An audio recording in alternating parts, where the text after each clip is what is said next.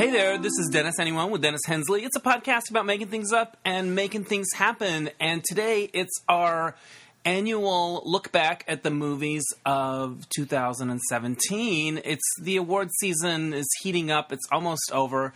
It feels like it's been going on forever. I am exhausted for Greta Gerwig. But it's a good time to look back at the movies that we loved last year. And I always do my Unsung 10, which are 10 movies that are on nobody's 10 best list. They're not up for Oscars, but they were kind of good, and I like them. And so if you see them on an airplane menu, you might be like, okay, I'll take a chance on that movie. I'm joined by film aficionados Michael Dougherty and Glenn Gaylord. Glenn writes the blog Glenn on Film, and they both contribute their moments out of time, like cool scenes in movies that they will remember, their favorite movies of the year. So it's just us three talking about movies like we did last year. But before we get to that, I want to get a mention in for Lifecast, my new business, where I interview people about their lives and create these really great audio heirlooms with music and all of that kind of stuff. And I'm going to New York this week to do several Lifecast interviews, and I've got a few openings. So if you happen to be in New York and you or a loved one would like to have a cool personal interview, perhaps it's somebody's anniversary or a special occasion, or you just feel like talking about yourself, let me know. Go to getalifecast.com and hit me up, and maybe I can see you out there. Or if you're in Los Angeles, that area, I will be back in about a week. All right. That's enough pluggy plug. Go to DennisAnyone.net. You can see stuff that goes with the podcast. Sometimes I post pictures and fun things like that. You can email me. You can donate to my virtual tip jar, which helps me cover the expenses that come with doing the podcast. That's always really appreciated. And like the Dennis Anyone Facebook page. That'd be a cool thing, too. So without any further ado, here is our annual movie wrap-up with Glenn Gaylord and Michael Dougherty. Hey there, I'm coming to you from the Hollywood apartment of Michael Dougherty. I'm here with Glenn and Michael. We're doing our annual year-end Film Lovers wrap-up 2017. Woo! Yeah, right? The crowd goes crazy. So I think last time you guys have your list of, like, what are your lists of? Because they're not like 10 best lists. Well, I call it Moments at a Time. It's a steal from Film Comment magazine from way back when. Okay. Instead of doing a top 10 list, they would do these Moments at a Time, which is favorite quotes from a film, favorite shots, scenes, anything that was memorable from a film. So it could be a terrible movie that had a great, memorable moment. Okay. And I like to celebrate that, because not every film is great, but sometimes there's greatness in it. And you remember it. What's your list? Just your favorites? Yeah, and I mean, it's not... I don't know if I keep it in order so much as I just, like you would do with the Notebook, just keep it going week after week. And I guess I order it at some point, but then because of the Moments at a Time part, I usually I paid attention more this year with trying to get specific things that I could. Oh, I like about. that. I like that. You kind of took a page out of Glenn's Notebook. Yeah. I love that. Well, my list is the Unsung 10. These are films that are not on anybody's 10 best list or on the Oscar list, but that I had a good time at the movies at. And you might see them on an airplane and think, should I give that a look? And my answer would be yes, because there's some things that are good that are not critical or Oscar-y movies. So there's that. All right, so let's start. Who wants to go first? All right, Michael. Okay. Yeah, you are. Throw out a movie. So I'm going to start with a very, very, very, very obscure movie that I don't think very many people actually saw, but it actually serves as a thesis statement for, I think, what we all want to talk about. I love that. And it's a little tiny movie called Columbus. Columbus. Yes, which I had missed in theaters. Some people liked it. Some people hated it. Dennis and I walked out on it. Oh, you did? We did not make it through. The only movie I walked out of. Continue. Hang in But anyway, there. we're off to a great start. It's off to a really good start. Hang in there. Okay, so as it goes, it's a story about a woman who lives in Columbus, Indiana, which is this sort of mecca for modernist architecture. It's this small town. It's got all these brilliant sort of modern buildings in it, and she plays this architecture nerd who's longing to get out of the town, but can't do it because her mother is a recovering drug addict who's sort of codependent on her, and she meets a Korean guy played by John Cho, whose father is an architecture professor, and he's dying, or the father's dying, and he goes to take care of them, and they sort of meet up and walk around and not exactly fall in love, but sort of fall in friendship. And the moment that I wanted to talk about was the moment when they're first talking about a certain building. It's a bank that's kind of a glass structure. And he asks her about it, and she starts naming fact after fact after fact about the thing. Mm-hmm. And he stops her in a very mansplaining way, says, "No, but what moves you about it?" And she thinks for a moment, and then it cuts to inside the building, so you see her on the other side of the glass, and you can't hear her, but she goes on explaining, you see her getting more and more animated. I think the reason that moment was so moving to me was that I think it sums up in part what Glenn and I are doing as friends and as film lovers back and forth over the years, is that we can talk about things on an intellectual level or take things apart technically, but I think the conversations that are most enlivening are the ones when we're talking about what actually moves us. And so... I love that idea. Yeah, so...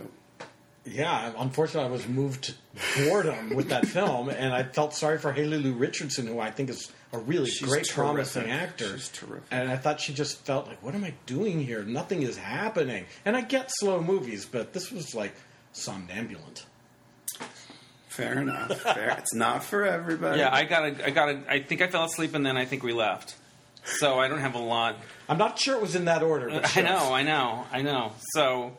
But that moment really was important, and it did speak to the way that I think you and I talk about this stuff. I totally agree. I mean, and I remember that moment, strangely enough. We were still in the theater at that time. Yeah. And it does speak to whether a film can impact you emotionally or intellectually or both. And we'll see where we land with the rest. Yeah. All right. I love that. Why don't you take one, Glenn? Well, I'm going to start with even though we're not doing a top 10 list. Yeah, do whatever you want. I'm still going to start with my favorite film of the year, which is The Florida Project. Okay. The follow-up to Tangerine by director Sean Baker. And I was so blown away by this film. And I just thought it had a really great, sassy, life-affirming sensibility to it, despite an incredibly depressing setting with a little girl who's basically neglected by her mother, who is, maybe more mature by a couple of years than her own daughter. Yeah. But just there's like little moments in that film that just thought they were so full of life when she's running around the building with her other friends in this motel that a lot of the hidden homeless live in outside of Disney World. And she tells them, that door, we're not allowed to go in there. And then she pauses, and then she goes, but let's go anyway. And they run in. And it felt like just such like a mischievous film where you just really wanted this girl to like have a better life than what seemed to be ahead of her. And I was just so touched and moved and laughed so much during that film. And it was beautifully shot. Well, those kids had a lot of fun. And if I had been able to ask the director a question, I would have said, do you think Mooney, when she looks back at this time, will remember the struggle and how the mother, and how the hard stuff, or will she remember that time we had the ice cream and that? In other words, what's gonna trump the other in her memory, or in terms of how it affects her life?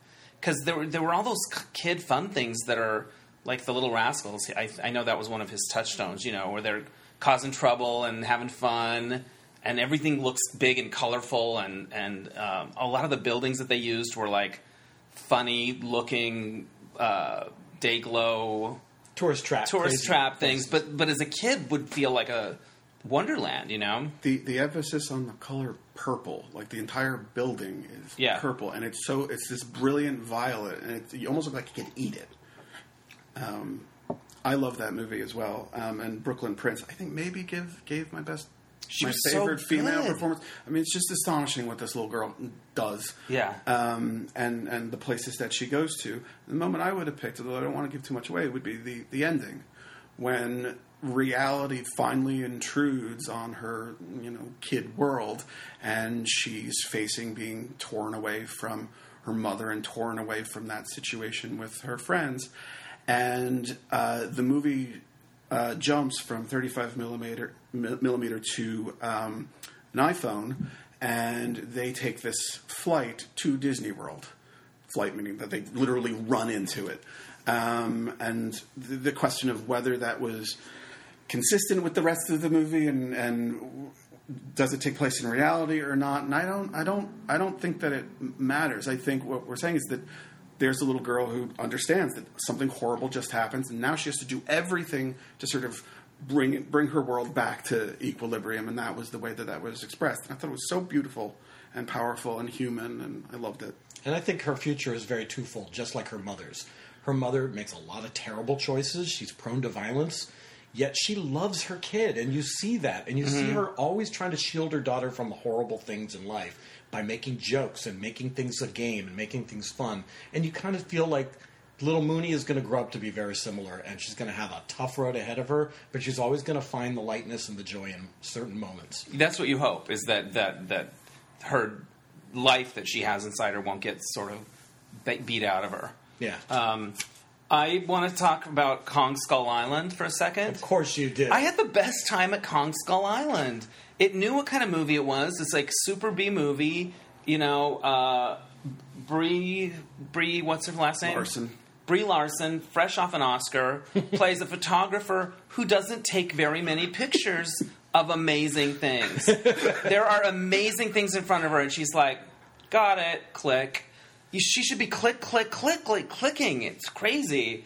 But I thought the effects looked amazing. Like, those creatures looked kind of amazing, and you could tell what was at stake in the fight scenes, and it had a sense of humor that I thought was funny. Like, there was one guy, I don't even remember exact setup for it, but he was poised to save the day in a certain way, and there was something involved, and you're like, oh, I know what's going to happen. And then one of the animals just knocked him off the wall with his tail, and he died hitting a wall. Like, they sort of faked you out with a sick and twistedness. So I had a great time at that film. I loved it too. It's cheesy, but it's so much fun, and I loved how it sort of pinged on Apocalypse Now all the time. Yeah.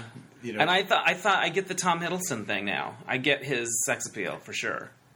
So that's my unsung 10. That's a movie film to watch. Yeah, he got to be blonde and in khakis. I mean, that's how you do it. That's how you make the leap. The way his shirt fit, and it was great. Well, then I wish I had seen it with the two of you, because I couldn't stand it. That's good. That's why we're here. Yeah. I missed all the fun that you guys must have seen in it.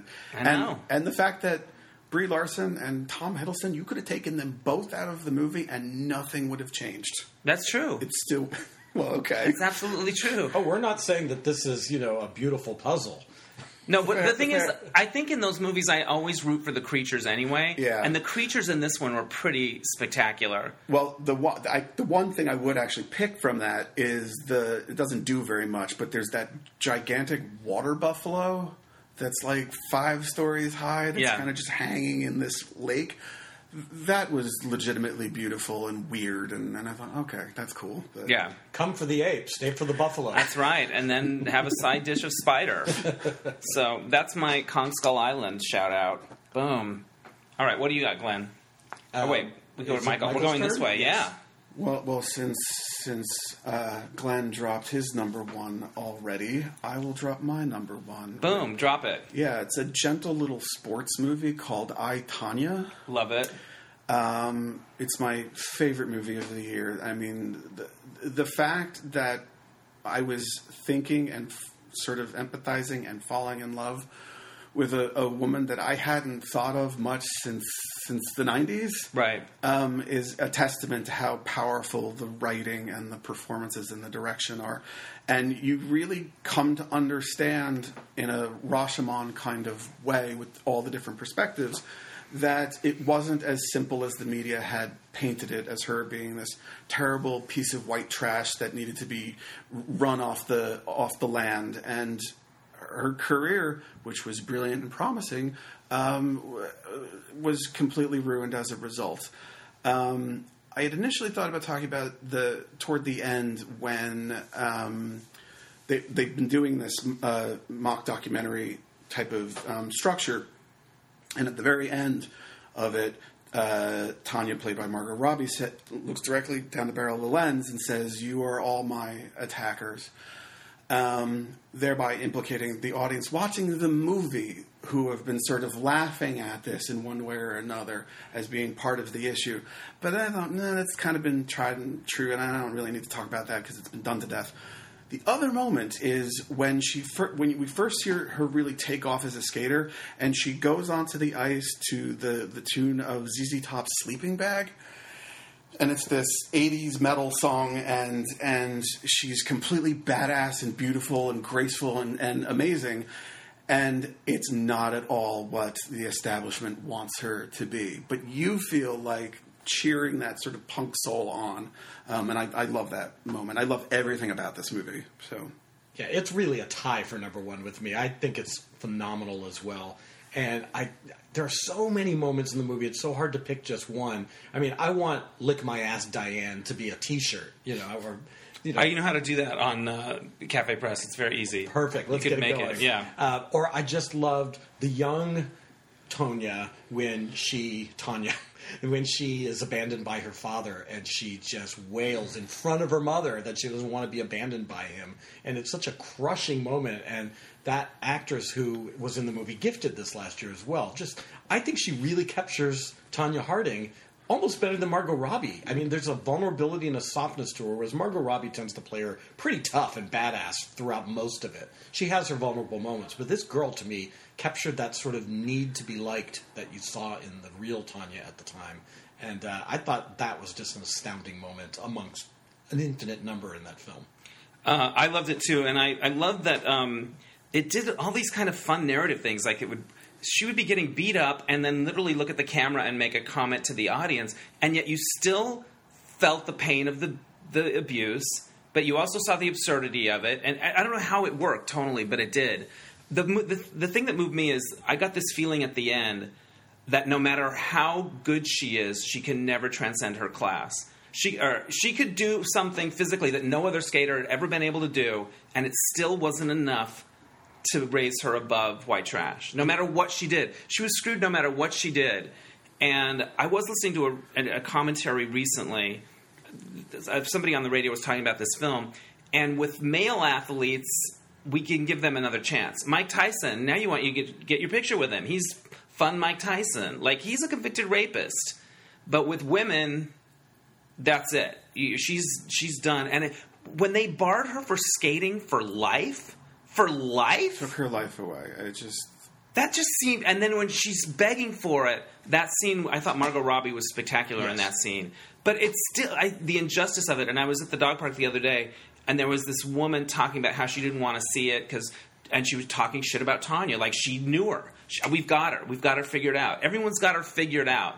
And what I loved about this movie is it says, maybe you don't. And maybe you're part of the problem. Well, the relevance of this film struck me as far as you call somebody deplorable, they're going to fight back. And that's I kept thinking about modern times with that. Right. And about how important is the truth in this country, because there's so many different ways it could go. Right. They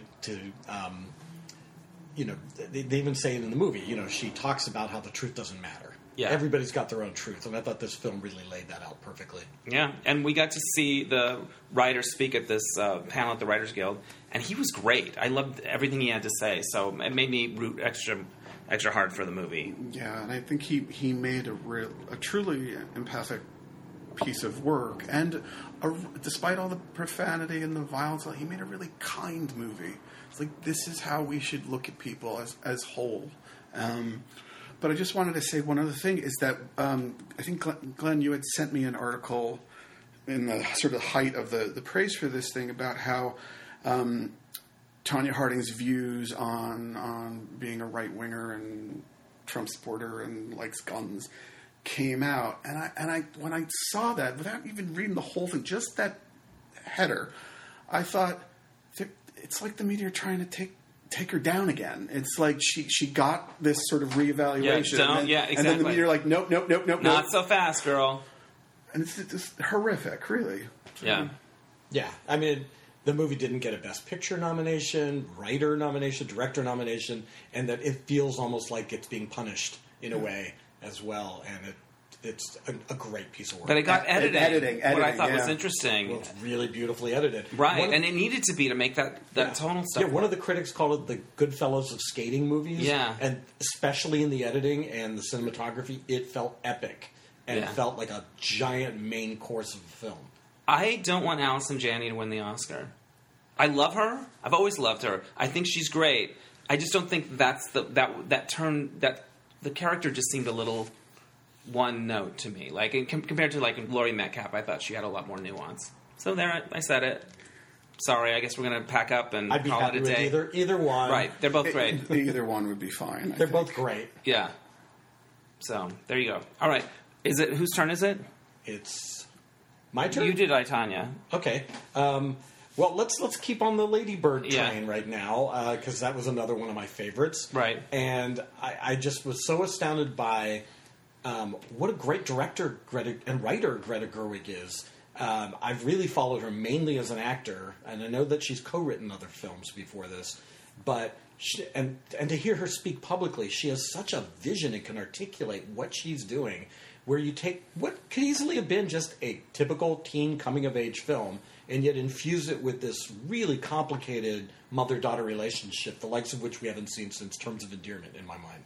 And top that off with this just heartbreaking scene with Lucas Hedges, which is what I'll take away from it, amongst many other scenes, where he's afraid he's going to be outed, and he begs Saoirse Ronan's character, Lady Bird, not to do that, and he just loses it and freaks out.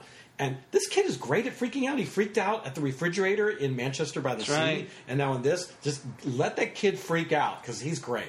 Yeah.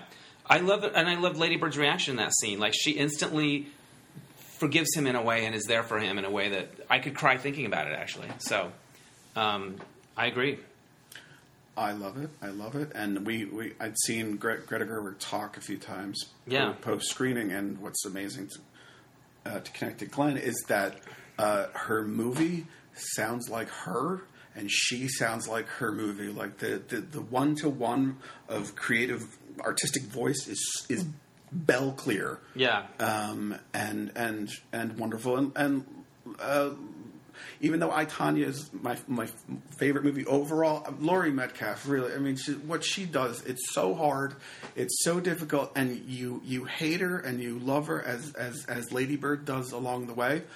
And the moment that I would have talked, which stylistically was almost out of character, not out of character, but is there's a moment where I think it's when that she put in the financial aid papers.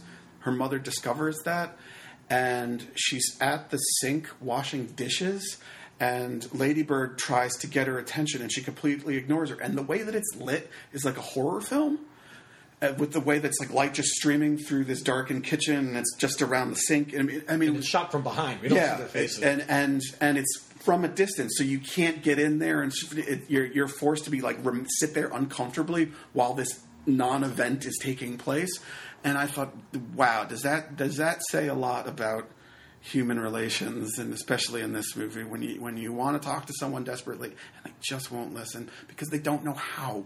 Yeah. I was really moved by Lady Bird's confidence and courage. She, sometimes you think of movies where the parents want to talk and the kids are shut down and they won't open up. This was the opposite. Like, she was willing to talk and wrestle with all of these issues, and Laurie Metcalf was like, I'm just going to do the dishes. I can't even look at you. That's a devastating scene. It's kind of funny how both Tanya and Lady Bird have these mothers who want their kids to understand the sacrifices they've made for them and can't get through.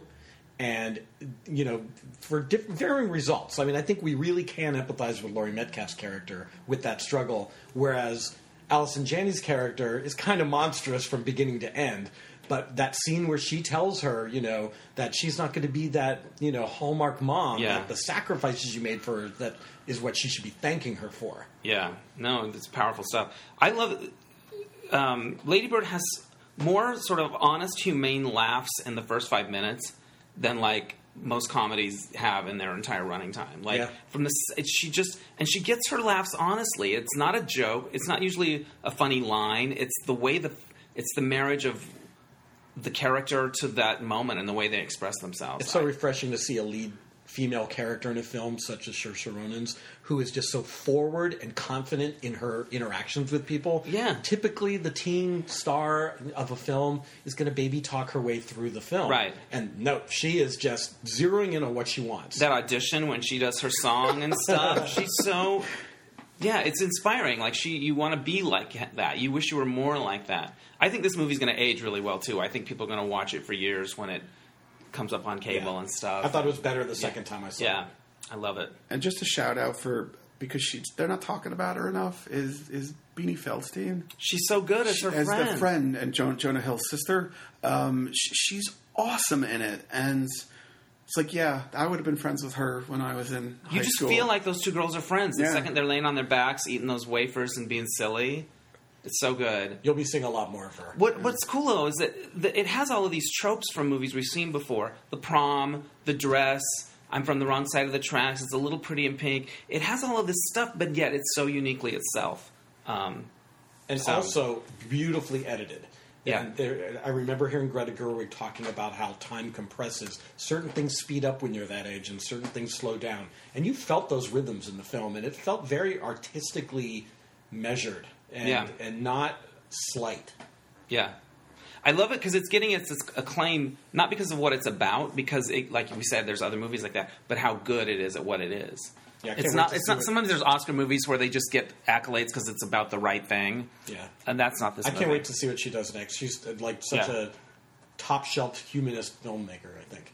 I was looking through the Hollywood Reporter, and there was like 4 pictures of Greta Gerwig from the last week at this panel and that award, and I started to feel sorry for all of these people that are in the Oscar campaign because they're just like show ponies trotted out here. I'm exhausted for them, but I'm not going to feel too bad for them. No, do not feel bad for Greta Gerwig at all. Yeah. She's having a great year. The first words of her Oscar speech is, "Thank God this is almost over." Right? I hope she doesn't do that. No. My movie next on my list is Gifted, which was Chris... What's his name? Evans. One of the Chris Evans. Chris Evans and that McKenna Grace. McKenna Grace. And it's about a girl that lives with her uncle because her mother died. Is that right? Anyway, the girl's gifted. The guy doesn't know whether he should put her in a certain kind of school. It looked like everything I would not like in a movie, and I really thought it was good. I really liked it. That's a red boxer or a cable or something like that. That's all. And the girl's really good, the little girl. Yeah, she played young Tanya Harding, and she's very good. I liked the movie. I wasn't as bowled over by it as you, but its heart is in the right place. Yeah, I was into it. I enjoyed it. I didn't see it, but Jenny Slate is in it as well. Yes. Like, I love her. So she's appealing. Octavia Spencer. Okay. All right. I want Octavia Spencer to play an asshole. To just play a huge dick. Yeah. It's never going to happen. No, she will. Do you think? I do. I feel like we cast her because we want somebody nice and wise and, She's now powerful enough to get bored with her roles. There you go. To say, hey, build something around me where I'm a dick. Okay. I'm looking forward to that. I'm not holding my breath. All right. What's your next movie? Another one of the giant successes, and deservedly so, from the past year was Jordan Peele's Get Out. I love it. Which is one of the best horror films in a very long time, and one of the best movies overall that I've seen, particularly on race, speaking as a white guy who's on the opposing team in this movie. But it's about a black guy who's dating a white woman played by Allison Janney. Sorry, not Allison Janney. That would be a good movie. That would really be a good movie. No, by Allison Williams. Daniel Kaluuya is the guy's name. And they go up to meet his liberal white parents, and it does not... liberal white parents. Yes, her. And it does not go well at all, and you begin to realize that there may be some sort of mind control thing. It's the kind of thing you really should just discover. I mean, everybody's probably seen it, but this whole mind control thing that's going on.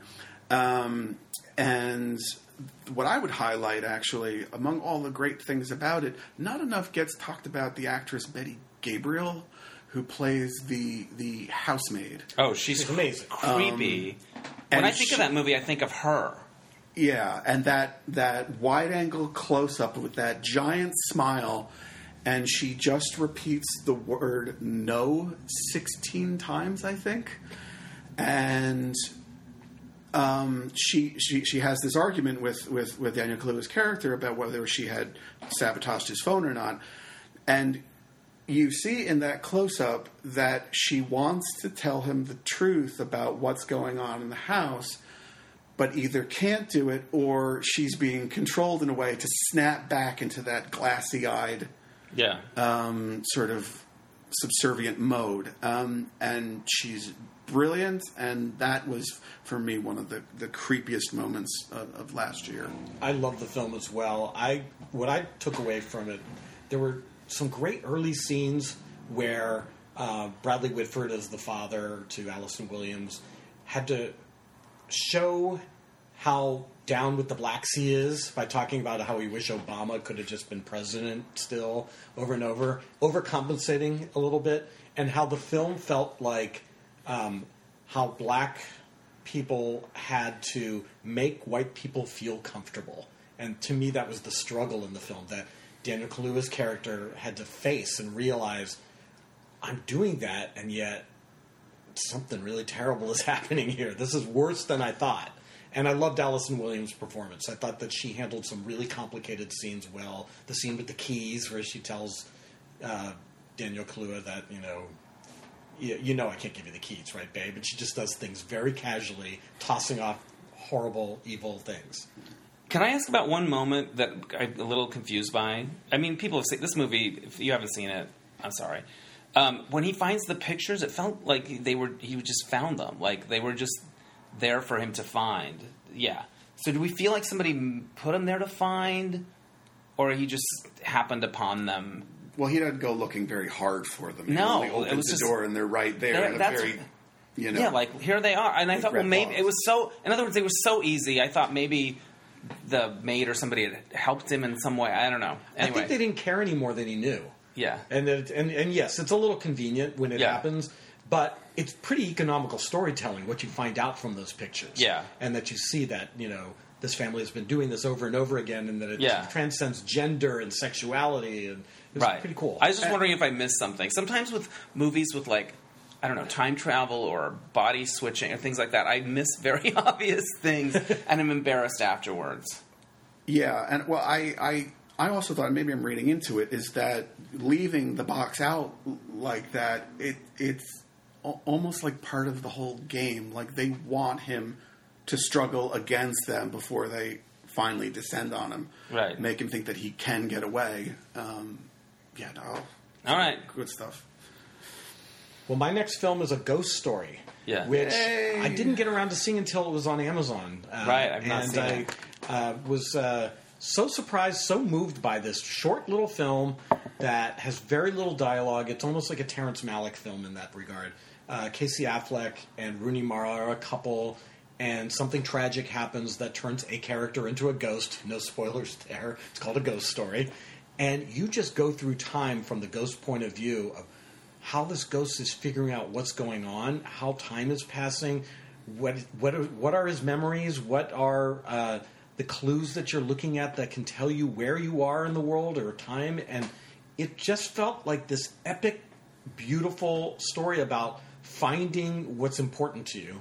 And how that resolves once you find that, to me, just was startling. There was this beautiful visual expression of that I won't spoil, that it happens twice in the film, and I just thought it was this really beautiful, quasi-pretentious film, but it's not for everyone, for sure, but I really thought it was just kind of a work of art. Lovely. I didn't see it. Did you see it? Yes, I'm right there with you. And one of the moments of the real work of art is Casey Affleck plays a musician, and he writes this electronic composition, I think, for Rooney Mara.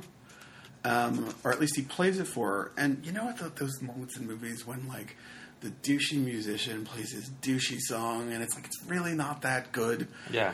This is one thing I was like, wow, that's a really, really great song, and it fits with the whole thing, and it gets repeated a few times, and it was just incredible. And the fact that the actor is under the sheet and you never see him for the entire movie, there's something about artistic dedication there, because they really felt they needed to tell this story and tell it in a certain way, because it's this Charlie Brown type of child version of a Ghost with the Sheet, not what you would normally see in a horror movie. But yeah, it's incredible. It might be the best way for us to experience Casey Affleck in film from here on. I was like, you know what? He's starting under a sheet, and then he'll just disappear altogether. Is that? And he doesn't talk. Yeah, a good move for him post Oscar. And my next movie is Detroit, Catherine Bigelow movie about the riots in Detroit, but in a particular place, the stuff that went down. And I'd never heard of that hotel or what went down there. I didn't know the story. It was brutal. It was really well made. It was really well acted. And I was really moved because there was a character in the movie who was an artist. He's a singer and had all this potential in the world. And this horrible thing happens to him, and he survives it, but his dreams get killed somewhere in there, and he loses... he loses what could have been with his career and his art and his music because of the trauma of what went on there. And that particular thread was something that really moves me. So, yeah. I thought these lists were like all the fun movies you like to watch on airplanes. I know. Well, this is a movie that didn't... They're more like movies that didn't get... They're on the Oscar list, mostly. But I think they got lost in the shuffle. I think that movie, in terms of its release and stuff, got lost in the shuffle. Yeah, and I thought it was good. Oh, sorry, Michael. I have complicated feelings about it because I think Catherine Bigelow is one of our great modern masters, hands down. And I think that, one, it would be interesting and worthwhile to tell a story about the Detroit riots, which really isn't about, which is why I was curious why it was ultimately called Detroit, because it's about this one incident that takes place away from that somewhat. And I think for me, it was a movie that had one card that it kept playing, which is, let me show you how horrific the black experience is, which is fair enough. But if for me it felt like it just wanted to punish everybody, for the way that we've behaved throughout history. And I thought, well, as an artistic experience, I think I would have liked to have had a more dynamic understanding of those guys and that situation and everything that was sort of bubbling up. And they did it too quickly in the beginning with that cartoon stuff. That by the end of it, I was bludgeoned to death. I was like, I can't react to this. Mm-hmm. I want to, but it's just numbing. And if that's her agenda, then fine. But for me, at the end of it, I was like, I couldn't do it. I get it. I understand that. It's hard to call it entertainment, but it's powerful. Yeah. And I also just feel like I want a different note from Catherine Bigelow. I think her docu-style has gotten very old for me. Right. And I want her to just compose beautiful shots like she used to with Strange Days. Right. Where she really understood the frame. And this is just artlessly artless. Yeah. To me. And she uses genre because you could argue that the stuff inside the motel is something like a horror movie. But I almost kind of wish that she would have gone directly into genre and made a horror film in the vein of like a Get Out, but her way of doing things to express something similar. The other thing I want to talk about, which really bothered me, is that Will Poulter, who plays the main cop, who's the racist in all capitals, he's the one character that you get to learn the most out of from anybody, with the exception of the He seems like, when I think of that movie, I think of him and a lot of... He's on screen a lot. And I kept thinking, if this is supposed to be about what these African-American guys went through, why are we spending the most time with the villain? It was a little... It was off for me. I'll just say that. So, all right, fair enough. Your next movie. Well, speaking of Will Poulter... he was initially cast in this movie. It was another delightful little children's film about a clown called It. And Will Poulter was initially set to play Pennywise, but he was replaced by Bill Skarsgård. And we are better for it, because that performance is so incredible and so iconic and so creepy and awful and unsparing. I was beside myself that they got that as right as they did. And I love the movie because it's also really funny, and you buy everything with the kids being friends. And but Bill Skarsgård in particular, and people talk about how he did the smile, which is actually his face. Mm-hmm. That's not prosthetic the way that he did that. But the other thing is when he has that initial encounter with the little boy in the boat coming out of the storm drain, when the it monster starts to take over, the clown's face goes slack, and it almost looks like it's going to come off. And apparently that was also not effects, that was Bill Skarsgård doing that. So his thought, the thought that he put into doing all this stuff, into creating that character was amazing.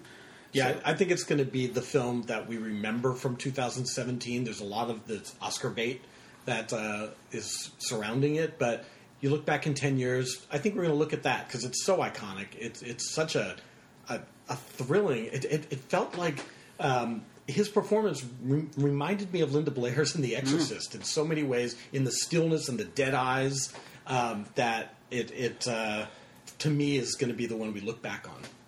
That was on my list too. That movie was pure movie pleasure. I was screaming, I was so frightened, and then I was with the kids, and I just felt like old-fashioned 80s movie pleasure Nirvana. And the way everything was done, that scene in the bathroom when stuff's coming out of the sink, it all looked incredible and real, and yeah, it was a great time at the movies. And I'm surprised it's not talked about more at the end of the year, even though it made $1 gazillion and was thought of as really good. But I don't know. It was great. I guess it's enough. It got enough love from people. It's gonna be fine. I shouldn't lay up at night wondering why didn't it get more of a fair shake at the end of the year? Yeah, you're feeling sorry for the wrong horse. I know, but I do regret not going to the It House on Hollywood Boulevard when it was set up. That too. Yeah. They had this It House set up, and you could go and, I don't know, take selfies. I don't know what people did, but of course, that's all they did. And the kids in that movie were really good. Yeah, so, yeah, very. Yeah. That was mine. I'll throw another one out there. I liked Good Time with Robert Pattinson. It's these guys getting up to no good. One of them, Robert Pattinson, has a brother who is autistic, and he's trying to help him. And the actor that played the brother was one of the filmmaker brothers. I guess it's made by brothers. Mm-hmm. I really have my facts here, but there was one moment near the end where it was a chase scene, and instead of like getting behind the person and follow them, you kind of saw the whole thing from this really high up vantage point, and it was so suspenseful because you were looking down like it's almost like a board game, and you're watching, and I'd never seen a chase done like that, and it was so cool because you felt like you could see everything, but you were powerless to affect it or anything. I thought that was great. So yeah, I love that movie. Yeah, I loved it too. I know Michael has a different opinion on. Yeah, you didn't. On Good Time. Yeah, well, say your thing. And okay. I thought you didn't like it, no. But for one, Robert Pattinson is having a great post-Twilight career with this performance, his performance in The Lost City of Z. Yeah, I just think this is really elevating him because he is so impressive. And what I liked about the film is watching him think on his feet and think fast. Yeah, yes, he's a criminal. Yes, he's kind of a bad guy. But he's doing it all to save his brother from a hell in a facility, and it feels like Dog Day Afternoon in that way, where you're desperate people. Yeah, desperate people cornered are going to do some fascinating things. And watching him on this one terrible night trying to get through it, I thought was just electrifying. Yeah, I love Good Time. Good. I could have sworn you told me you hated it. Absolutely love this movie, and I agree completely about Robert Pattinson. And really, I think it's the final shot when he's in the back of the police car. Spoiler. Total spoiler. It's all right. You don't know why he's in the back of the police car, though. You know what? I have a theory about spoilers. There is so much media and stuff out there that by the time you go to watch something, you can't even remember if you heard a spoiler about it or not. Do you know what I'm saying? Well, thank you. That makes me feel a little better. I think It's not like, I don't know, it's not like the direct line from hearing a spoiler to going to watch the movie. I feel like there's too much stuff that even spoilers aren't really spoilers anymore. Yeah, and you could say that really what I just brought up was the end of the movie. It wasn't as though there was some big reveal. Right. You know, that I would have been a little more careful about. But anyway, he's in the back of this police car, and it's this great moment of silent acting when you see him through the netting that separates the front from the back, and he's wild-eyed, and he's kind of happy, and he's a little high, and all of these emotions are running over his face. And what moved me about that is that, yes, he's kind of crazy and a sociopath, and he's nothing but trouble. But the entire reason he's doing all of this is because he loves his brother, and that in one way or another he may have saved his life. And I that was so powerful. To see at the end. So, yeah. I love that movie, Clive. Yeah. 3 cheers for our Pats. Maybe I've just always remembered you hating a movie that I can't remember when you liked it. Yeah, exactly. It's like I said, the How spoiler. dare I? People aren't remembering things. Who's next? What do you got? Oh, me? Yeah. Well, let's talk about one of those other Mr. Pattinson movies, The Lost City of Zed, or Z. I haven't seen it. I want to see it. I have the DVD, but I haven't seen it. It's another one of these movies. Like, I'm genuinely shocked that it got zero attention at the end of the year, because it's this big sweeping it's Hollywood sort of epic, type of beautiful, epic, yeah. Except it's a lot weirder and sadder. But Charlie Hunnam plays Percy Fawcett, who's this English guy living in high society who has heard tell that there is a lost civilization that may be quite advanced in the Americas. And he goes looking for it, and I won't say whether he finds it or not. But what was so powerful about it is that coming out at this time when we have a government that is so incurious about the outside world and about shithole places, that here was a movie that said, no, what makes us human and makes us better is our need to explore, to push boundaries, and to make the world wider and to understand more, sometimes with tragic results. And that is underlined by the final shot of the movie, which I can tell you, I won't tell you who's in it, but it takes place in England at the end, in the National Geographic Society. Character comes down the stairs, camera pans away from that character, and you see through this mirror that there's jungle in back of us that could not possibly be there, and then that character turns and walks into the jungle, and it underlines the sort of human toll that these types of explorations, these efforts to make the world bigger and better take on families and ourselves, really. It's incredible. I love it. Yeah, I thought it was a grand, sweeping adventure that actually took its time with its characters. So I think what may have turned a lot of people off is that it wasn't a breakneck pace. Yeah. It still has all those scenes, those amazing adventure scenes. But what I also loved about it was this film could have easily turned into mush every time we were, meanwhile, back in England, instead of out in the jungle. Yet the scenes with Charlie Hunnam and Sienna Miller, who played his wife, were so well done, and that, she was really kind of finding her voice as a woman at a time where their voices didn't matter. No one wanted to hear from them. And you saw the birth of this character arising through those scenes that I thought was just as exciting as watching the discovery happening in the Amazon. And you get the sense that if she had been able to participate more in all of those adventures, that things may have turned out a little differently, that she would have been a little more careful about things and would have been a little more protective, particularly of her son. Probably so. Yeah. I did not see it, but I did sit next to Charlie Hunnam in Veggie Grill, but I was not told that I was doing that until he got up and left. And the guy I was having dinner with said, "You know that he was sitting next to you?" And I was like, "No." And he said, "Charlie Hunnam." And I was like, "Ugh." You could have told him you hadn't seen the movie. I know. I could have. Is it the one near the ArcLight? Oh yeah. Yeah. Wow. Stars are people too. Yeah. I know. All right. My next movie. Yeah. Is it my turn? Go for it. Yeah. Is T2 Trainspotting. I didn't see it. So awesome. This is. I mean, Trainspotting. The first one. Is one of my all-time favorite films. I just thought it was such an incredible expression, visuals and kinetic energy about heroin addicts that it didn't sugar-coated. It made it look terrible, but it was also, you saw the attraction, because people who shoot heroin sometimes do it because they enjoy it and it's fun. And I thought that movie captured both sides of that so well. T2, which is, some 20 years later, is about these characters aging and facing middle age and seeing if they can recapture that glory. And while the film was a little slower paced than the other, I still think that it lost none of its visual sense of style, and they're especially in editing as well. There's an amazing scene where Spud Boy is trying to kill himself. He's got plastic over his face, and he's shooting up, and he's leaning back in his chair. And we cut from that to his chair going over the side of a building, and then we see Renton, played by Ewan McGregor, racing into the apartment and catching him before he falls either to the ground from the top of the roof or just from the chair. And they intercut that so beautifully to see this guy saving his friend's life. And it's going to stick with me, that film. I love it. I didn't see it. I loved it. I think it may be Danny Boyle's best movie since Trainspotting. I mean, maybe there are one or two others, but that one I think probably is.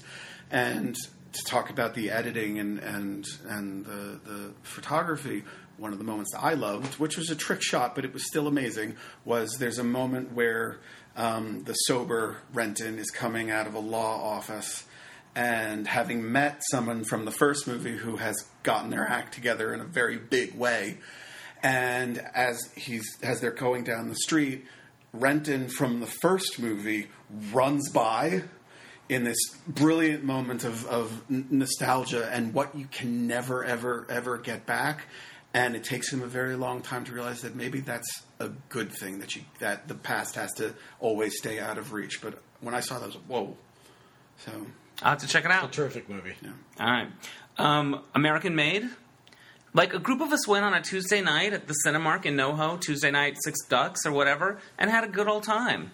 I think it's one of those movies where it's like this, based in a real story. Tom Cruise plays this guy that gets mixed up in all this stuff. And I guess films like that sometimes take liberties, but it is still crazy to think, like, this happened, or something close to this happened. This is based on a real thing.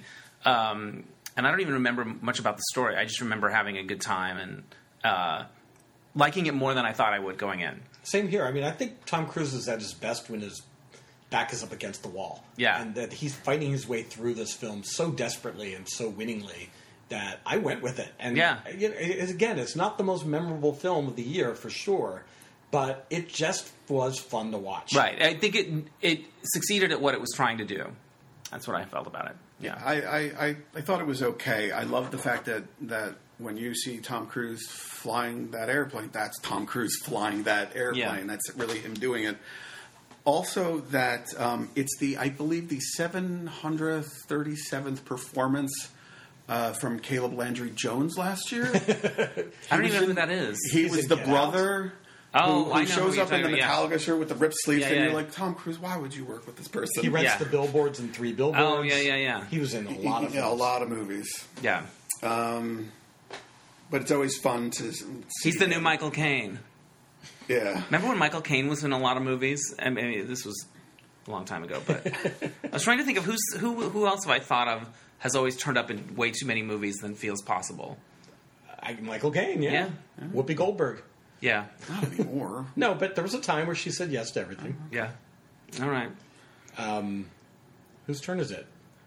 I want to talk about Battle of the Sexes. I thought it was really, really good. Love that movie. And deserved a little more year-end love than I think it got. I like the filmmaking, and I like the acting, and going in, a lot of people are like, I don't think Emma Stone can play Billie Jean King. And then they're like, oh, yeah, she can. She's good. Steve Carell was funny and brash, and there were things I remember that tennis match happening from when I was a kid, but I didn't know some of the stuff that came before it, like that there was another match with another woman, and I didn't know the build up to it. But I thought it was really good, and I liked the way it was shot and the way it looked.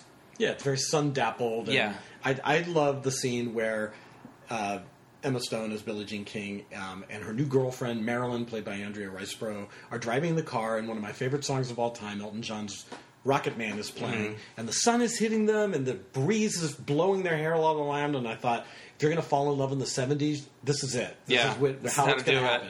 Yep. Yeah. I absolutely love that movie, and I love those two performances. I love that relationship between Andrea Riseborough and Emma Stone. And my moment would have been the scene in the hair salon when they first meet and they're talking about cutting her hair. Because what was amazing about it was underneath this rather mundane action was, we can't talk about being gay, but we're really hot for each other in this moment. We have to talk about how we have to appear to men and to the rest of the world. So being pretty, and we're against that, but we're going to do it anyway. But maybe we're not against it. Maybe it's fun to do this. All that stuff going on in this one little scene. It was so powerful. Yeah. And I like the scene where Emma Stone breaks down in the locker room from all of it. I just thought it was well, I don't think there was any dialogue, and she just, after all of that anticipation and tension and the weight of all of that, everything that she was carrying kind of broke down. Yeah, I was one of those people who thought she was miscast before I saw the film. Right. And that I didn't think she was going to portray the right level of butchness. Right. And I read an interview with Emma Stone where she said, I didn't want to play Billie Jean King as she is today looking back at her life. I wanted to play her as she was back then. Right. And so there was more of a softness to her. And yet I still thought Emma Stone had that kind of Jodie Foster, tough jaw energy to her that really drew me in, and I thought it was one of her best performances. Yeah, I really liked it. That was one of my movies, so somebody else? Okay. I want to talk about one of the small successes of the year. It's an independent space film called Star Wars: The Last Jedi. Right on. Did you like it? I liked it all right. I got a little drowsy. and the other thing is, I don't have the lore so embedded in me that so when somebody, I forget, like, oh wait, they're sister and brother. Like, I sometimes forget the relationships that make those scenes so powerful for diehard fans. I sometimes miss some of the levels that things might be working on. Did you like it? I liked it, but I'm kind of with Dennis. I mean, I'm not a big comic book lover fan, and so not that I put the Star Wars universe in with the same, same as a comic book, but there's so much lore, there's so much story that I do forget certain things too. Like I never knew who Boba Fett was, and people always talked about that. I have no memory, so I'm probably the wrong person to talk about it. Although I thought some of the filmmaking was really beautiful in the film. Well, guys, you're completely wrong because it's amazing. No, that's great. I'm glad that the people loved it. I liked the one before more, but the other one was more accessible, I think, or more popcorny or something. I mean, BB-8, that adorable little contraption. Well, I one of the reasons I love it so much is because Rian Johnson, the writer-director, I think is after bigger fish. And in one sense, what he's trying to do is he's trying to challenge everybody's relationships to Star Wars. And so you get guys like you or may not be as much of a fan who think, all right, well, this is fine. Well, and it had some absurdist humor stuff too that I appreciated, but did feel like a departure for Star Wars. Yeah, but that was the other thing. Like the diehard fans, which I'm not there. I'm kind of probably somewhere in the middle between you and them. Were really mad about the way that certain things were handled, including Luke Skywalker. But all of that aside, one of the things that I loved about it was that it looked at the Resistance as an actual thing that uses human beings to accomplish its goal. It's not just about the dark side and the light side, and it tried to make it less broad terms. And wait, is the Resistance the good guys or it's the good guys? Okay, that's what I thought. The First Order are the space Nazis. Okay, of the piece, and there are three separate moments that sort of link up together that involve the idea of a noble suicide. Which was a very sort of cowboyish Han Solo thing to do. It's like just plow right into things and win the day. But there's a character in the very beginning who gives her life to help blow up this ship, and then her sister at the very end saves another character's life saying that it's better to do that than to destroy the things we hate, to save the things that we love. That's not really the moment I'm talking about, though. The moment that was so shocking to me was Laura Dern, who plays the Vice Admiral Holdo, who takes over for General Leia when she's injured, has to get everybody off of their escape ship, or get them to an escape ship off of the main resistance ship.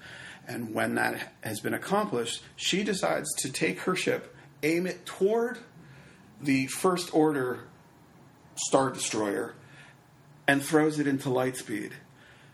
And what follows is 10 seconds of complete silence in which you get to see this one woman completely decimate this ship and everything and everyone that was in it.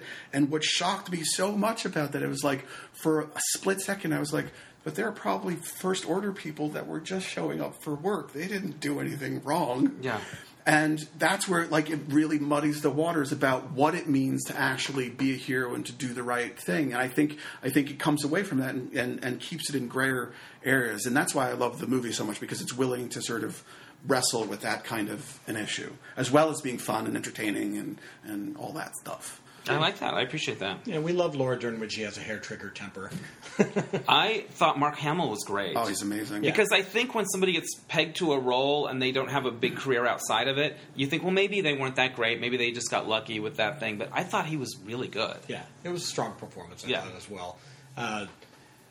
My next movie is The Killing of a Sacred Deer.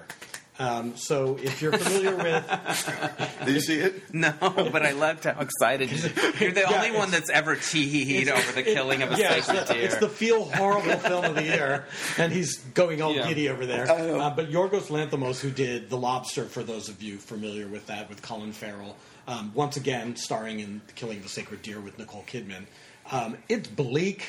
It's bone-chilling, and there's an actor named Barry Keoghan, who many will remember from Dunkirk this year. He's the kid that goes on the boat with the father and the son, who has a beef with Colin Farrell and his family. I won't spoil what that is, but he's this very polite, soft-spoken young lad who ingratiates himself into the family and wants them to behave a certain way and wants them to interact with his mom. And there's all these really polite sort of conversations that go on. But then when Barry Keoghan's character shows his real cards, it is the biggest gut punch of a scene in any film I've seen this year, where he just very quietly lays out what the rest of the film is going to be. And it is a terrible, terrible thing that you have to watch.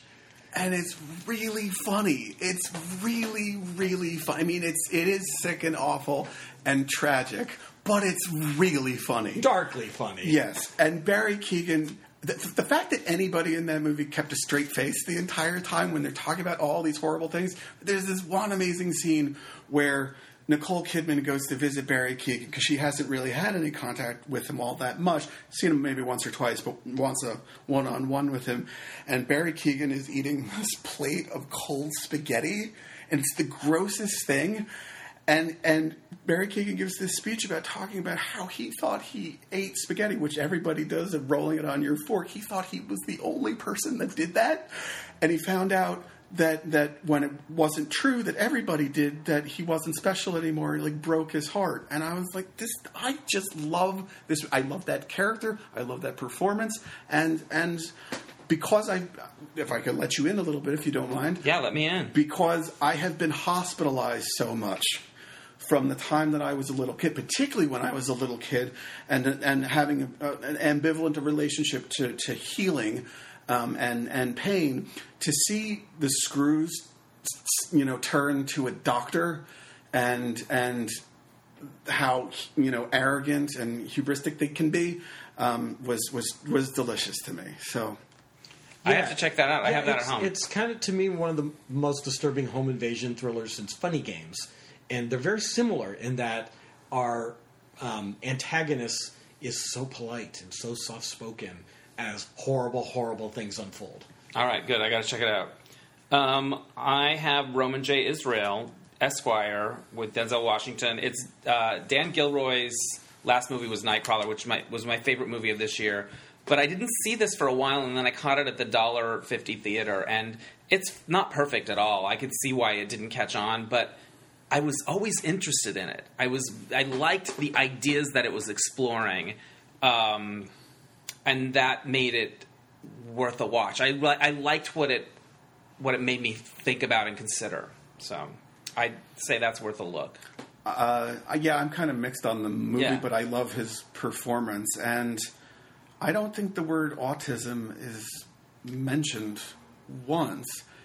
But apparently, that's what he really went after was that sort of side of the character, and I thought it was really powerful in that regard. You can watch him reading the phone book; it'd be interesting. The only thing that I thought was very strange, because this has been a pattern of like later Denzel Washington, is that whenever he gets a character who ends up mired in a gray zone, that character needs to be punished. Like they can't live in that gray world the way that most human beings, I think, do.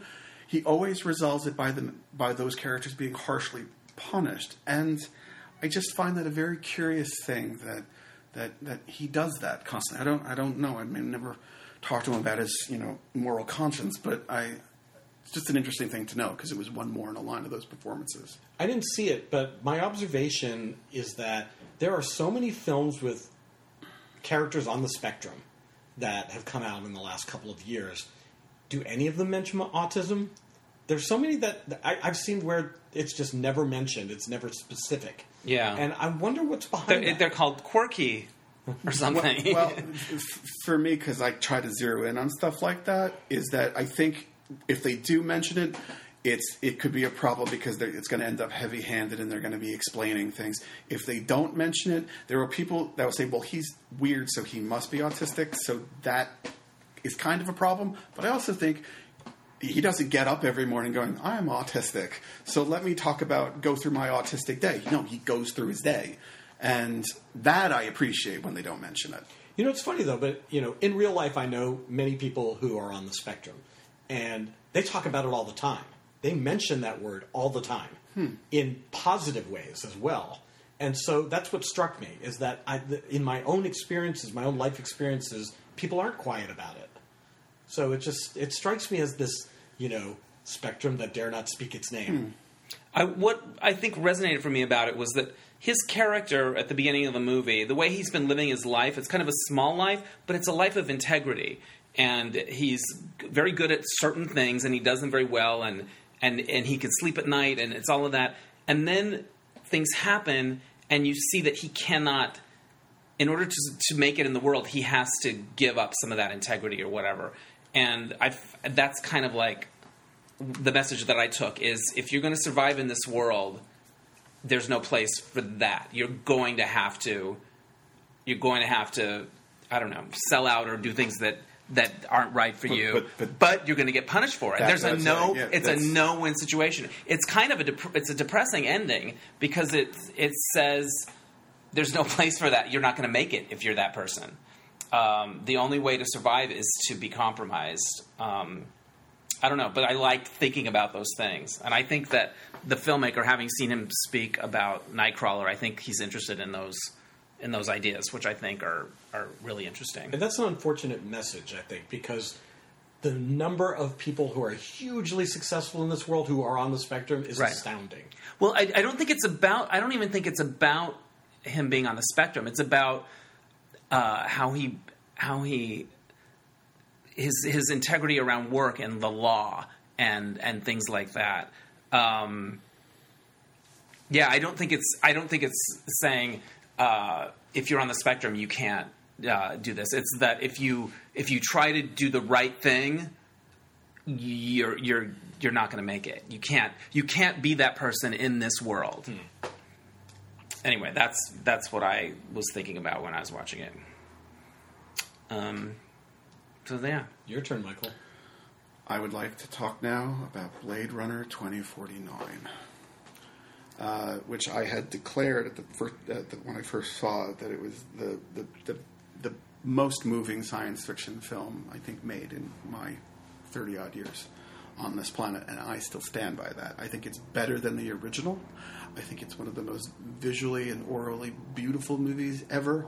I think it's really deep and it's strange and has really interesting characters. Has the most locked in performance from Harrison Ford in many a moon. But like I said, it was the most moving experience, and where it really started for me was when Ryan Gosling, who plays Kay, who is a replicant who knows he's a replicant, so that's not a big secret, and he goes hunting replicants, and he discovers that there may be a half-human, half-replicant baby somewhere in the world, and he wants to find out if he might actually be that baby or if he can do something about it. And he ends up in a laboratory that's been sealed off from the rest of the world, where a scientist played by a German actress, I'm blanking on her name, she was in the movie Wetlands, who her main purpose is to create the memories that are given to replicants, and they're having this conversation about the nature of identity and dreaming and all that. And at one point, what she does is she creates this memory in front of her where she's watching a birthday party for a little girl happen in front of her with kids and balloons and a birthday cake with a candle. And she says, I had to make my own memories because I've been locked away, quarantined for so long. And I lost it, and I didn't really key in right at that moment what it was, but again, letting you in, I was a kid that was in the hospital a lot and felt isolated from not having a lot of friends growing up, and movies were my way into the world, and so that's what that was to me, is that even when we're at our lowest, we find ways to be creative that keep us human and keep us engaged with the world. And I thought that was so powerful. So yeah, I love it. I absolutely love it. Yeah, I mean, every shot in that film is a work of art. The actor you're talking about, her name is Carla Uri. Yes. And if you haven't seen Wetlands, check that out, 'cause that's a whole different kettle of fish. When I think back on the film, I will think about her scenes, because they're very moving. And at the time, I thought the movie was beautiful, but also incredibly boring, and I couldn't figure out how I really felt about it. But it's definitely going down as a really memorable film from the year, and it's just so staggeringly gorgeous to look at. Yeah, and to say that, as far as best cinematography for the Oscars this year, I am so happy that Rachel Morrison is the first woman to ever be nominated for that award, and her work on Mudbound is very good. But if Roger Deakins loses for the 14th time in a row that award, I don't know if there's any justice in the world, because you could make a painting out of every single one of those shots and put it in a museum and study it. Well, I hate to burst your bubble, but we don't look to the Oscars for justice ever, do we? Well, maybe it does kind of feel like this is it for him. Come on, man. He better get it this year. Yeah. I saw that, but I made the mistake of seeing it in one of the luxury lounger theaters, and I was really tired. And those chairs are so comfy. It's almost like the sunken place part of Get Out. And I need to see it again. I didn't give it an honest look. This is a recurring theme with Dennis, by the way. He gets comfy, and then he's just sings it off. Yeah. Columbus, it was worth it. I know. Oh, my gosh. All right, so I have a film that hadn't been talked about here today that I wanted to bring up, because it was earlier in the year, and it's another unsung film, which is A Quiet Passion with Cynthia Nixon. I thought it would get more buzz at the end of the year for her. She is an Oscar away from an EGOT, so this would have been her moment. I know. Playing Emily Dickinson, especially towards the end of her life when she was a recluse, and it's just this very slow, methodical film. You know, it's directed by Roger Davies. Terrence Davies. Right. Roger Davies from the Kinks, right? Terrence Davies, who makes these very sort of quiet, visually precise films, this being one of them. But what really just got to me watching it was Emily Dickinson's character is kind of a recluse, yet she yearns to connect with people so badly, and that when she does, you see the joy seeping out of her, you know, and that she's exuding joy, but you know it's going to be short-lived, because that's not how Emily Dickinson's life went. but you feel so much for her when she's in those moments with this friend of hers who she connects with. They have the same wry sense of humor, and this film definitely has a wry sense of humor to it. And it was heartbreaking to watch. I need to see it. And one of the most heartbreaking moments is that the one character that she seems to keep the most contact with, even through the end, is her sister, played by Jennifer Ely. And they have this little exchange after a fight where Emily asks, how can you go on loving me? And the sister says, because you are so easy to love. That there was something about the soul of that woman that, in spite of all of her trouble and her thorniness, that you just want to kind of take her in, and it underlines what a tragedy that was ultimately. So. I need to see it. This wasn't a film, but I had 2 evenings in a movie theater loving it, which was the Newsies musical, where they shot the hell out of it with I don't know how many cameras, and they presented it on the big screen, and I just was carried away by it, and I cried, and it's so beautiful, and the kids jump around, and it's really the best filmed adaptation of a stage show, where they just film the stage show. It's technically the best one of those that I've seen. You felt like you had the best seats you could ever have watching that, because it's impossible to have those seats. Right, and then they would... the dancers are doing a turn, and you're in the audience, and then they go behind them, and you see it, and then they're still turning, and then they come back out, and the performances in it are great. I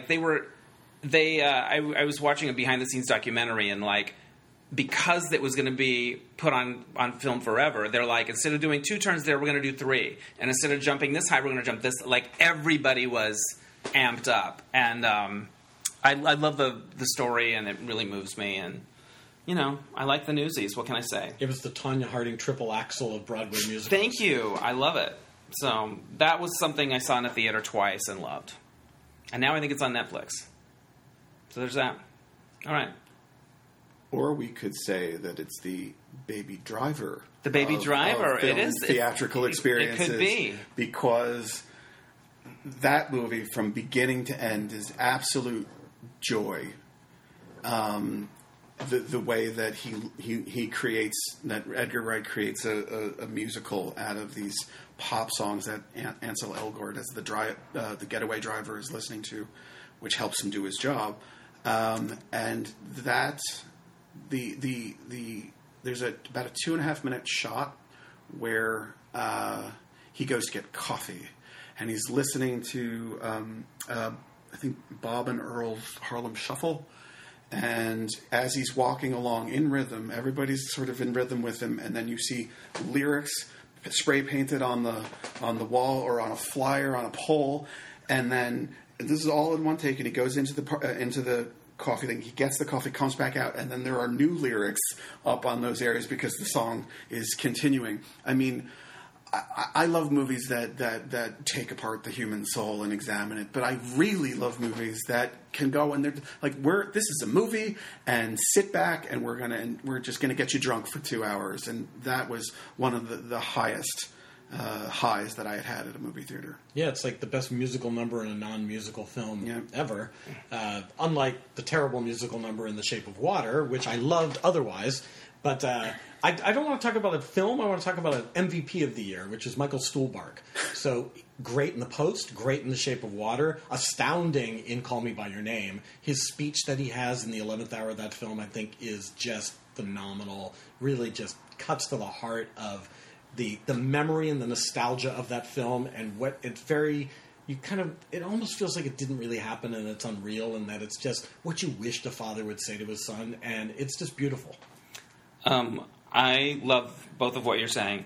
My thing with Baby Driver is I thought the love story was kind of underdeveloped. The girl was cute and worked in a diner, but I don't know anything about her. But the thing that stuck out to me about the scene you're talking about is I can always tell when there's no water in the coffee cups or no liquid. When they carry them, I'm like, there's nothing in that coffee cup. I really am obsessed with that now with movies.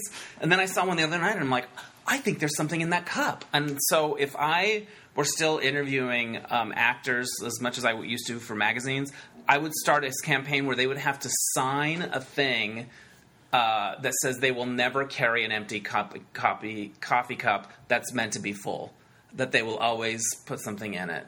Like, you know how like those people make politicians sign a thing that says I'm not going to raise taxes or whatever? I'm going to start the coffee cup challenge, basically. Wow, this is something really worth getting behind. I think it's important. It's a little thing. No, I agree. But look, you're talking about the most amazingly choreographed, thought through, musical, perfect, performed, everything. And I'm like, I don't think there was a thing in that coffee. Like, I should not be thinking that. Yeah, it does take you out of the movie. Have you noticed that, or am I crazy? No, I'm obsessed. I admit I'm a little bit obsessed. You're not crazy about it, but to lose sleep over it's another But that's story. what I remember about that scene more than the other things. Okay, but I'm sure that it probably has to do with insurance, that they can't have liquids because you spill them and people could fall, and I bet that's why they don't do. Then they would have things never like been able that. to make Leaving Las Vegas. I'm pretty sure they got away with a lot Anyway, more. yeah, the coffee cup challenge is. I think I'm going to make it. I'm going to make it a real thing. Yeah. So, what else? I've written down. I've got all mine sort of covered. I have a couple left. We can wrap it up. Do you have more? I do have a few more, but I want to just talk about Call Me by Your Name because it's a movie I don't like. Yeah. But the scene that Glenn was talking about with Michael Stuhlbarg is amazing, and the scene after that, where Timothy Chalamet gets a phone call, is also incredibly powerful, and it almost makes the 2 hours before that somewhat bearable. Not quite, but the final shot of the movie, which won't say exactly what's in it because it's underplaying and people should go see it, is that Timothy Chalamet is sitting in front of a fire, and it's shot from the perspective of the fireplace.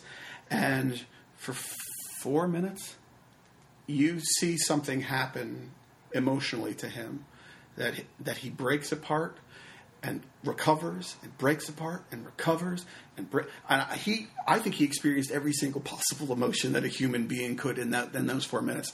And it's maybe the best moment of acting that I've seen in all year, even though I don't like the movie all that much. That moment was amazing. I thought his whole performance was amazing because it didn't feel like he was acting. He just felt like he was that guy. And then I saw him in Lady Bird, and I realized how he seemed like a different person, and he doesn't look different.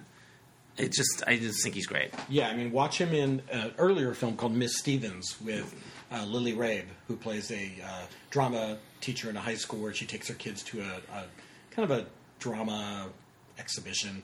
And he plays one of her students, and there's a hint of are they in love with each other? Is this a teacher-student type love affair? It's not really that, but he is so astounding in that film that I knew he was going to just break out. You knew he was going to be big. Yeah.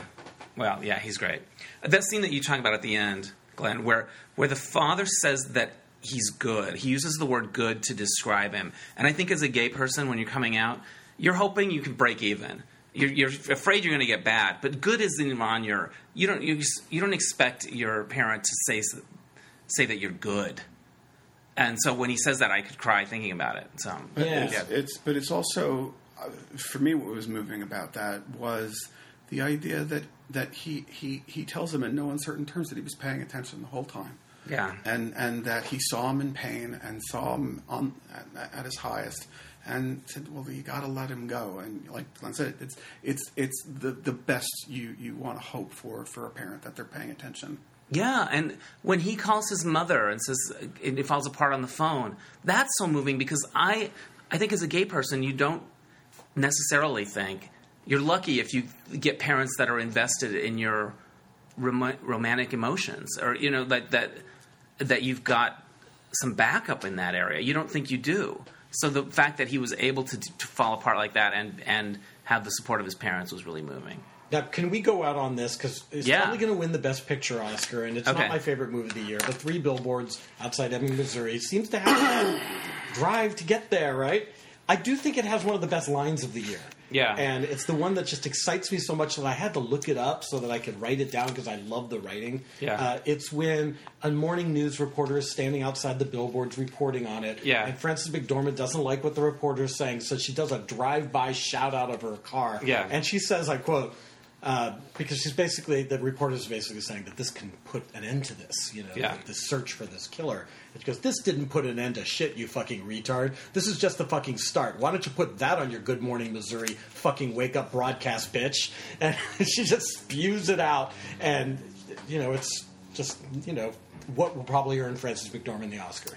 I like this filmmaker a lot. I love his plays, and I've seen a number of them on Broadway. And this is probably my least favorite of all the nominated movies. I like things about it, but it just didn't feel like it was telling me anything that felt like the truth about the world. Thank you. It's very stylized and stagey, and it doesn't feel... And other things he's done have that same thing, and yet somehow, at the end, you're like, that felt true emotionally or something. This doesn't feel like that to me. And it bums me out that so many people like it, that it's going to win stuff. Yeah, it felt like it was directed from the notes of like a 15-year-old kid that had just discovered cursing and smoking.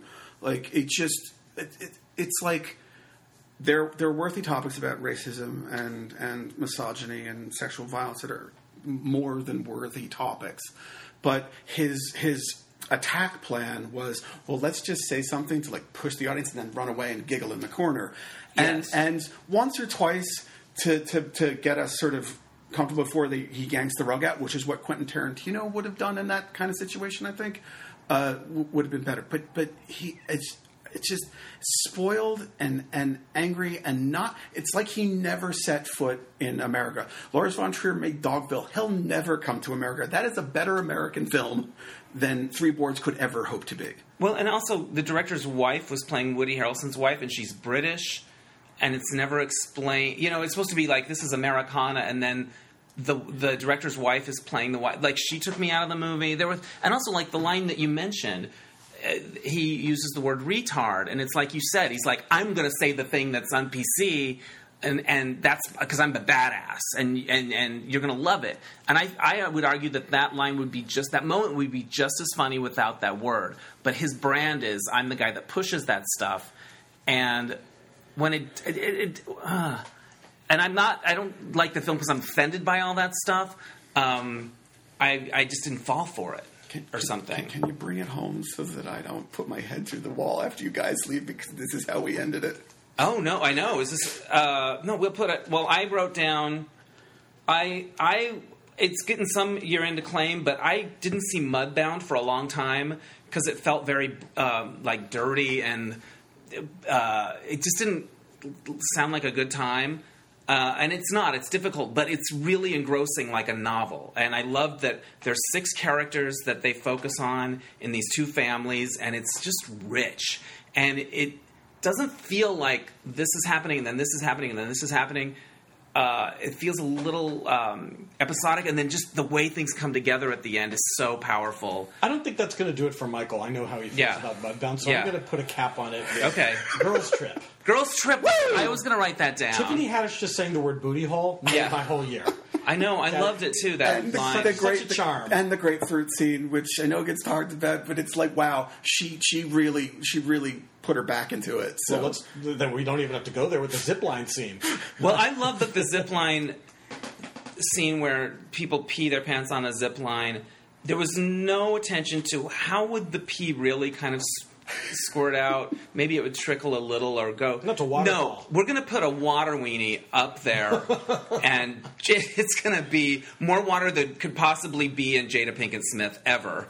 And, like, they just went for the gag, and it made it more silly, the amount of water. Yeah. But I also liked that movie had heart, and I liked that it was about friendship, and I liked that who was the lead girl? She was really good. Regina Taylor, is that her name? Regina Hall. Regina Hall. That she had to decide between, do I keep up the act and get rewarded, or do I tell the truth and be authentic and let the chips fall? And I like that as a dilemma. It's a booty hole. It's a booty hole. Let me do one more. One more. And it's a good one. It's a happy one. Yeah, do it. Okay. So one of the biggest successes of last year, and deservedly so, was the movie Wonder Woman. And I want to talk about that. I know everybody's seen it, but I'd like to drive home the fact that it was nice to go into a movie and see a big Hollywood thing that was buoyant and exciting and happy and wonderful and really about love and trying to do something and change the world, and it wasn't cynical. And the No Man's Land sequence is one of the jaw-dropping moments of the year, if not in many years. And I love it, and I love you guys, and thank you so much for having me. I love that again. we did this. Thank you. Really, seriously. This was a pleasure. Let me say this about Wonder Woman. Superhero movies, for me, live or die on the banter, because the effects are great, but we can see it, and at a certain point it's overload. And the banter and the character interplay in Wonder Woman had a lot of charm. Chris Pine was really charming, and those scenes seem to get as much love and attention as the spectacular CGI scenes. And there's a lot of purity to Gal Gadot's performance, and a lot of truth and honesty, which you don't get a lot in those movies. But she just wasn't lying the whole time, and like it's a superhero that we deserve right now and that we need. It's funny though, because it came out in what, June, and then all of this stuff with the Me Too and all of that came. It's the same year, although Wonder Woman sort of amped people up for it, Like it's interesting in terms of timing. Well, I mean, sure. I don't know. I mean, I enjoyed the movie, but I'm not sure I need it. Yeah, I love that too. I needed it. I don't need any superhero. The world needed it. Well made. Yeah, I needed it, and I was happy that I got to tell Patty Jenkins that. So. I know, but I couldn't go on such a positive note. I know. Bring it down a little. So, if you want to read more of Glenn's reviews, go to Glenn on Film on Tumblr. Glenn on Film on Tumblr. And Michael, do you write things on? I've seen your posts sometimes on Facebook. I don't have my own thing. I should probably get that, but you can find me on Facebook. Last name DOUGHERTY, and I'm on Twitter at MJDarty DOUGHERTY 930. Love it. And Glenn on Film. The Glenn is with two N's. That's right. Two ends. This has been really fun. There were times during this conversation where I actually felt like we were on sneak previews with Roger and Gene. Like our next movie, like some of the, but I felt like that because I felt like we were having smartish banter and things to say. So it was a blast. It was a blast. Thank you. All right. Bye. Bye bye. All right, thanks to Glenn Gaylord and Michael Dougherty for the movie chat, and we will see you same time next year. All right, so this happened. I had a wedding to go to by two of my good friends, Jeb Havens and Stephen Lee, who are past podcast guests, and it was like a 2-day thing. The first day was a very intimate ceremony. They rented this Airbnb in the Hollywood Hills, and it had this incredible view, and they just went and stood out on this little balcony by the pool and got married. And it was incredible. There was just, a small group of family and friends there, and I don't know, I was very touched and honored by it. It was like and then afterwards people ate barbecue and got in the hot tub. It was so unfussy, and everyone that I got to meet from their families was wonderful, and it was just so special. And then the next day, they had a bigger reception-type celebration, and I did my first LifeCast wedding series of interviews. So I interviewed, people that were coming to the wedding. I created a special observation deck of cards for Jeb and Stephen with Jeb and Stephen-specific questions on it. So it's a whole sort of side part to my LifeCast business called LifeCast Weddings. So that was cool. Now I got to figure out how to put it all together. But it was a fun event with some really wonderful people, and I'm glad I got to talk to a bunch of them and capture their thoughts and feelings. I also, speaking of feelings, I just want to say that Gus Kenworthy is delicious. I love his every public pronouncement because he's really stepping up and representing, but he's also got a sense of humor, and he's yummy, and he's the best. He's super great. So that's exciting for the Olympics. I guess that's about it. That's enough, right? Thank you for listening. Check out DennisAnyone.net, and we'll see you next time on Dennis Anyone. Bye!